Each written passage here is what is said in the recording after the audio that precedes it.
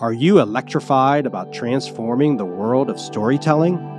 Immerse yourself in frontier storytelling from SR Media. Learn from artists, business leaders, and entrepreneurs making an impact with frontier tech from AI to VR chat.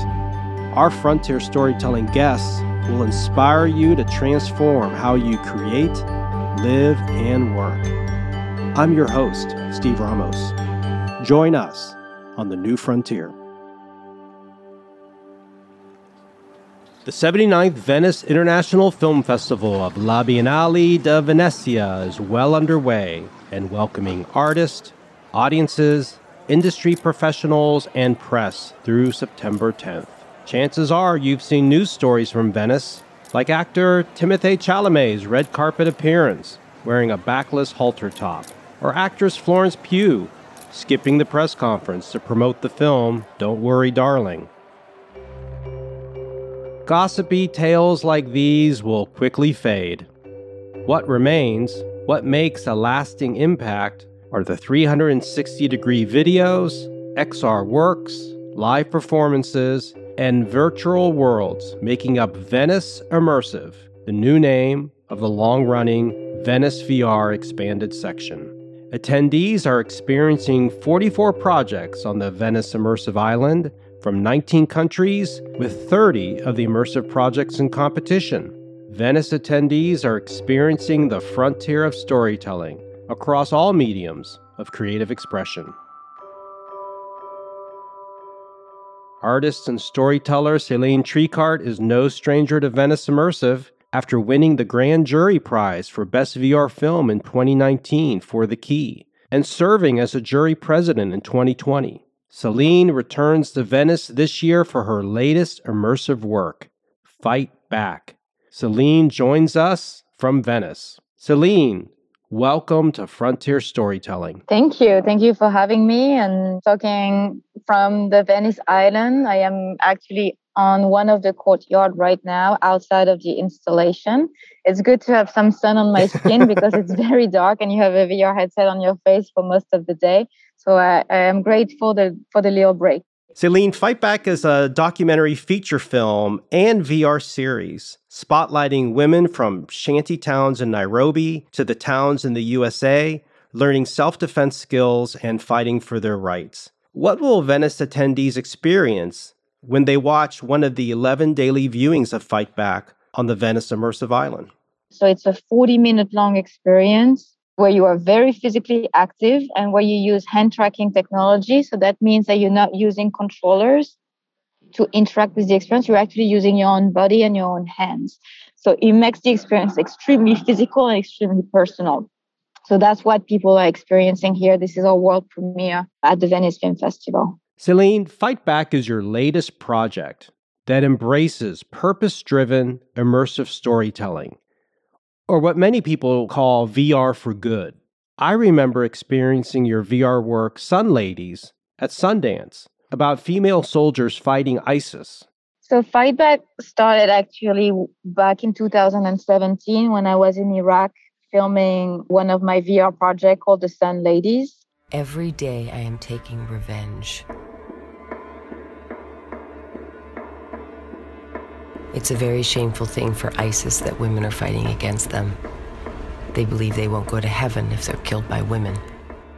That experience had such a profound impact on me, meeting, women on the front line against ISIS, that I came back to my home in Los Angeles and I was obsessed with the idea of making a project about women just being embodied and strong and using force. And because what I've noticed with the Sun Ladies of Iraq is that the women who were actively fighting were healing from trauma and recovering from trauma much faster than the women who had similar experiences but decided to stay in refugee camps, for example.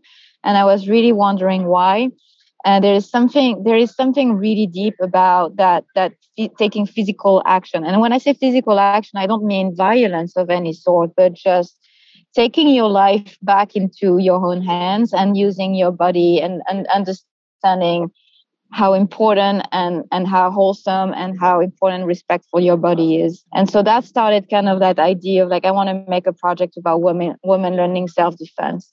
Fight Back clearly shares similar storytelling values. It's different from the razzle-dazzle we experience in immersive gaming and sports. What role does purpose play in your work? Pretty much everything I do always is, I would say, message driven, in the sense that, yes, I am a storyteller first and foremost, and I love telling stories. But for me, it's very important to be anchored in the real world and to deliver pieces of knowledge or pieces of skills, or just making people have an experience that will potentially not change their life, but change about the way they see things and they think about things. So it started with the Sun Ladies, and then my next work was The Key that you mentioned, that won a Grand Jury Prize here in 2019, and that was about the refugee crisis. And The Key is very similar to Fight Back in the sense that it's driven by metaphors. Again, I'm a storyteller, so I'm not here to just tell a story, a documentary story. I want to tell a story and take people with me on a journey. And what I found is that when you're using storytelling, like, people kind of let their defenses down a little, those firewalls that you have around yourself, which are very important to have, obviously. But when you told a story, you kind of let these guards down, and you like take in the story and those emotions. And when the metaphor is revealed and we explain exactly what you've been experiencing and what it means and how it ties with the real world, that usually has a very strong impact on people, because they had that experience, that they took that experience very personally, and now they understand the feeling of others, which was very effective in The Key. And that's also what I'm trying to do here with Fight Back, of like, you have to feel it in your body, that you have that power, you have that strength. So in Fight Back, it's a metaphor about we are stars in a universe where stars are disappearing because they are kidnapped by shadows. And so you go on a journey to liberate your constellation from shadows. And each of your sisters that you liberate from your constellation will teach you a new hand tracking skill. And it's all those like beautiful magical powers. And at the very end of the experience, it is revealed that those gestures that you've been using over and over again in the experience to liberate your sister are actual gesture of self-defense. I'm a certified instructor in empowerment self-defense, which is self-defense not just for women, but for anyone who needs it. And it's not martial arts, but it's very much about owning your own body and knowing how to use your own body and recognizing threats and learning how to set boundaries and say no and all those things. So through playing Fight Back, hopefully you've learned some interesting skills, and just enough to give you the interest and the will to continue your training. It is not a self-defense training. It's definitely, we cannot do that in 40 minutes, but it's in an introduction to it. What you're describing is the immersive journey is completely different. It's proactive. There's a level activity that we've never experienced in the 100 years of cinematic attendance. Again, physicality is at the heart of that specific project. So one of the choices we made, for example, in video games, there is usually what we call an interface, right? Where you have the life bar or scores or whatever. And then you have controllers or whatever, or a keyboard, and you touch buttons and you use combination of buttons. So for Fight Back, even though it has many of the mechanics of a video game, we remove all of that stuff. So there is no interface, there is no scores, there is no nothing. And again, because it's hand tracking, there is no buttons. You're literally just using your own hands to interact with the experience. The reason why we did that is because we wanted to be fully immersed in that experience and never feel like you're in a video game. And also our target audience, and that's something that I think is very important to us. Our target audience is not experienced gamers. It's not experienced VR users.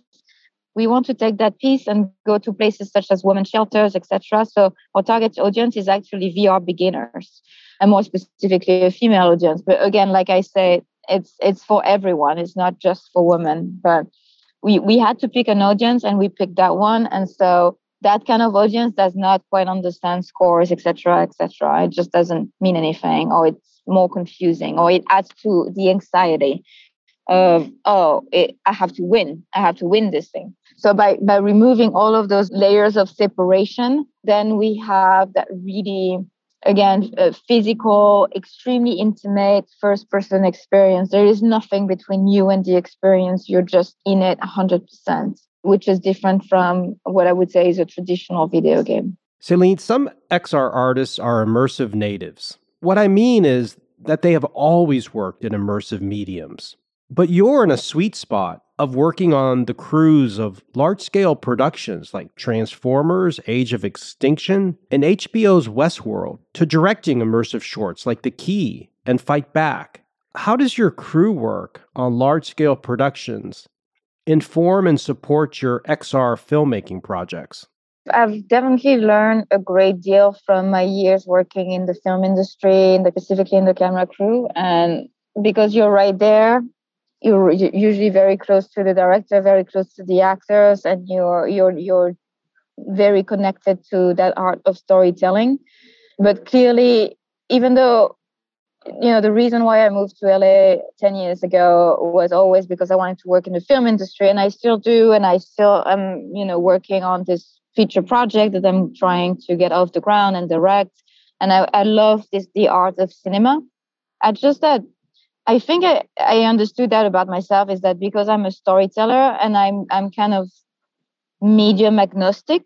So some of the stories I want to tell, they are flatty stories. So they are third person passive stories, and that's how they are meant to be told, and that's where they will be the most effective.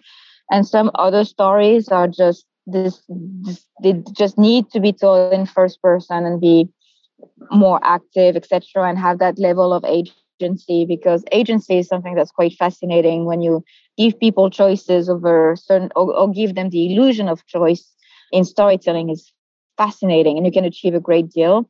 But if not done well, or not for the right story, it actually gets in the way. I love all format, and there is not one that I prefer over the others. I've just been very focused on VR this past couple of years. It's been a great passion of mine, but I hope to return and do movies, because that's also a childhood dream for me. And to answer your question about how working on those big movies and big projects inform my work, I was able to see the work of really talented people from up close. And I also was able to decide that I did not want to be working for other creators, that I had my own voice. And I thought that my voice was strong enough that, it was worth giving a shot, stop working on those projects and start pushing my own, which is a very difficult decision. For anyone who's been there, they know, because you make good money working in the film industry, especially in the camera department. You have guaranteed job, and it's all very secure and all very nice. And suddenly taking the plunge of, okay, now I'm going to try and go and finance my weird VR project, and that takes years. So it was a very scary moment in my life to transition from one to the other. And I made many nightmares for a long time, saying I made the worst decision of my life. What did I do? I'm so stupid. But now I obviously don't regret it, and I'm very thankful. What I've learned from movies such as Transformers, which are giant machines, about 300 people working on those movies, is really that sense of organization. And it's also well done, and it also well prepared, and so also well.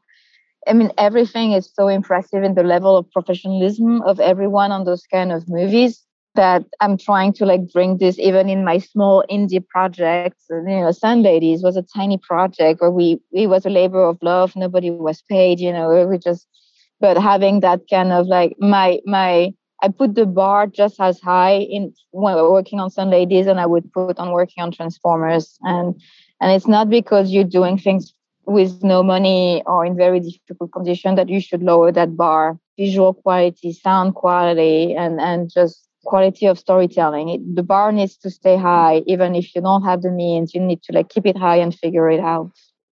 Celine, the entertainment, media, and technology sectors have room for improvement regarding diversity, equity, and inclusion. Now, I know from your work via Lucid Dreams that diversity and inclusion are essential to you. But how can you really impact DEI in entertainment and tech? Yeah, and I would say that it was very important to me even before it was cool. Now it's kind of everywhere, which is great. I'm very happy for that. But many years ago, it was because, on some of those big franchise and IPs that you named, I'm not going to say which one, I was the only woman on set. It's just like for a long time, I was the only woman. And so it was like, and when people say, oh, it's because we looked for minorities and women, but we didn't find anybody qualified enough. And I'm like, yeah, well, if nobody gives people chances, nobody will be qualified enough. You just give somebody a chance, and then they will have the experience to get qualified, etc. It's just like, the chicken and egg thing. And so from years ago, every time I have some hiring power, when I started producing my own project, etc., I always made a point to have 50-50 men and women, and always try to look for minorities, etc. And you know what? It's not, I want to say, originally it was because I strongly believe in it, but also now that I've seen the effect it has and the result that it has, it's also not out of the sheer generosity of my heart. It's also because it's freaking effective. When you have a diverse crew, I'm telling you, everything works so much better. There is absolutely no drama. None of my projects have experienced any kind of drama, any kind of lateness, or it's like we always finish shooting on time or early. Everybody works in good respect and good communication. It's just everybody is kind of happy to be in that place where there's all those voices, and also all those voices creating that project together also make it that this project will appeal to a larger audience, because it was made by people who have different background and different perspective on things. Listening to Celine talk about the importance of diversity, equity, and inclusion in tech is inspiring. Let's hear more from Celine on this essential topic. It's not just, again, for the sake of, DEI and generosity. It's also because I swear to God, it's really going to make your project better. So I strongly encourage anyone to do the effort of, like, maybe you will not find the perfect person for that job. Maybe you will find somebody else, but it's okay. Give them a chance and they will acquire the experience that you need. So right now for Fight Back, we have a 50-50 men and women. Most of the creative leads on the project happen to be women, like a music composer, a game designer, or myself. Artistic director is a man, but apart from that, the creative lead are all women. But it just happened that way. It wasn't specifically done on purpose. And I think everyone can tell that the final project is very effective in that sense. And the good news is the data backs you up, Celine, right? Whether you're talking about creative crews on an artistic or cinematic project, or startups, or even big corporations, if you have a diverse crew, staff, team, department, the chance for success is just sky high. See, I did not have that actual data, but I believe it because I experienced it myself. A purpose-driven experience like Fight Back powerfully impacts attendees. It engages, inspires, and delivers a call to action. Please don't take my word for it. Let's learn more from Celine. We've already learned so much from seeing people going through the experience, and every day we rewrite our onboarding. We have a little onboarding a protocol where we get people in the experience, and we give them an expectation about what, and also the outboarding, which I think is very important. In virtual reality, we put a headset on people's face and we teleport them somewhere, and it's kind of a violent act in itself. So that process of preparing the people for what they're about to see, and also taking them back to reality in a very nice, kind, and respectful way is very important. So every day we readjust our onboarding, outboarding, because we're learning so much. It's kind of a giant play test for us, because here we have a lot of experienced users. We have creators of the other piece in the selection, so very experienced. We also have just completely new beginners who arrive. There's also people who don't even speak the language. Like Fight Back is in English, Spanish, and French, but there's lots of Italian people here who might not speak English, so we also have to adapt to that. So it's been very good for me. I've learned a lot from it. We have enough data at the end of the festival to work for a couple of more months, to really polish it. before we release it. And the plan is that it's going to be released for free on the Oculus App Lab later this year. So anyone will be able to experience it for free. But we definitely have a couple more months of work to just polish learning from that Venice experience. Celine, thank you for joining us from Venice Immersive. Best of luck with the competition. I wish you successful viewings of Fight Back and productive meetings in the Venice Immersive market. Cheers to what's next from you. Thank you so much for having me. Thank you for joining Frontier Storytelling. Listen for episodes every other Thursday. Become a member of the Frontier Storytelling Tribe. Share our episodes with friends, write a review, and subscribe wherever you get your podcast. Frontier Storytelling comes from SR Media and Studio D Podcast Production. Schedule a meeting to learn how our story-building tools can grow your brand. I'm your host, Steve Ramos. Join us on the New Frontier.